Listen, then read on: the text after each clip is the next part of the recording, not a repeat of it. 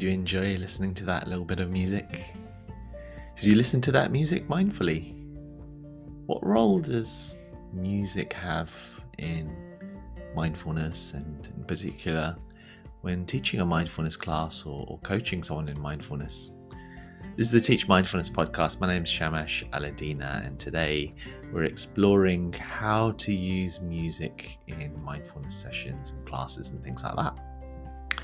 Well, first of all, traditionally, I guess, when people were learning meditation, I don't think so much music was involved.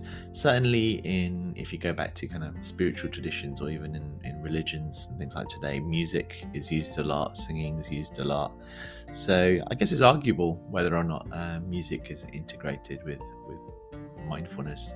But certainly I'm thinking of when people first practiced meditation, I imagine there wasn't that much sound in the background. It was all about tuning into your inside thoughts, feelings, sensations, and tuning into the silence. And quite often, they meditated in far off places. Music is such a powerful thing, isn't it? I mean, everything from young children, tiny babies, all the way up to the elderly love music. Most people seem to like some form of music. Some people love all types of music, and it's very kind of evocative. It links up with our emotions very strongly. But interestingly, mostly in mindfulness classes, music isn't used that much. However, if you go online, if you look on apps and things, if you look at maybe YouTube and places like that, you find that when people are listening to guided meditations, there's often some sort of music in the background, different types of music. And so there is this kind of natural thirst that people have for music and sound in the background. So if you're recording guided meditations, you could put some music in the background, you could put some nature sounds, and maybe we could talk in the future about nature sounds. But one of the problems is that different people like different music, and one person may prefer just total silence in the background. Another one may prefer a certain type of music and not another. So it becomes a little bit tricky if you've got one fixed group that you're teaching or a certain person you're teaching, unless you can get that feedback from them. If you just stick one certain type of music in, others may not like it. Having said that, there might be certain music that's many people like or has this universal quality to it, and people may enjoy it. So there's no hard and fast rules here. And although mostly in mindful classes it's silence, what I'm saying is that we could start to explore the idea of bringing music in. There's two ways to do it. So one of them is in the background in your guided meditation.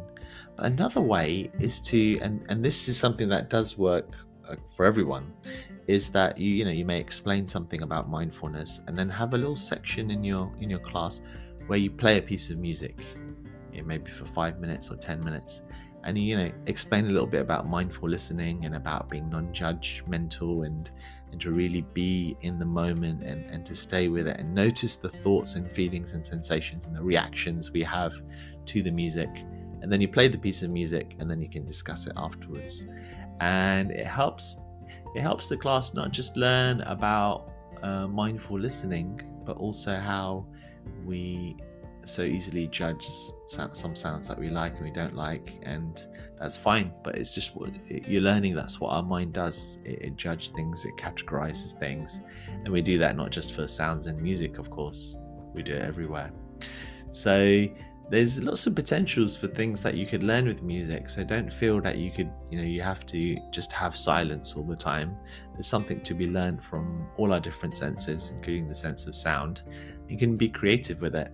And just like we talked about with poetry before, if your group is up for it, or you have someone who's a musician, maybe they could even play a bit of music in the session that you have with them one-to-one. For example, they could record something and you can listen to it together. You can experiment with different forms of music, and you can vary it. Sometimes, once in a while you may have some music in the background and other times not. And I'm a big fan of not always doing the same thing again and again, but shaking things up, trying something different, and seeing how the group or the individual responds to it. Because that way, when you're doing something different, you're learning something new from it. They're learning something new from it too. So don't be scared to try something new, be curious, and invite your students to have that same attitude as well, to try new things, to be curious, to notice, and to see what they discover. So I'll leave that with you, reflecting on how to use music in mindful classes.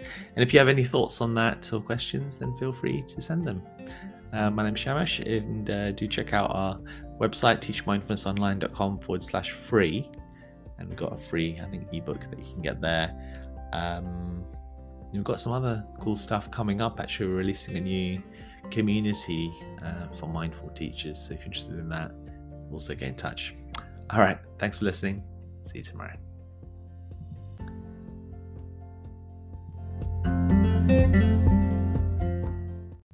As a fun little experiment now, you get the opportunity to listen to the full track. It's called Glass Beads by Blue Dot Sessions. It's the music that you've been hearing in the background. Enjoy mindful listening and see how it goes.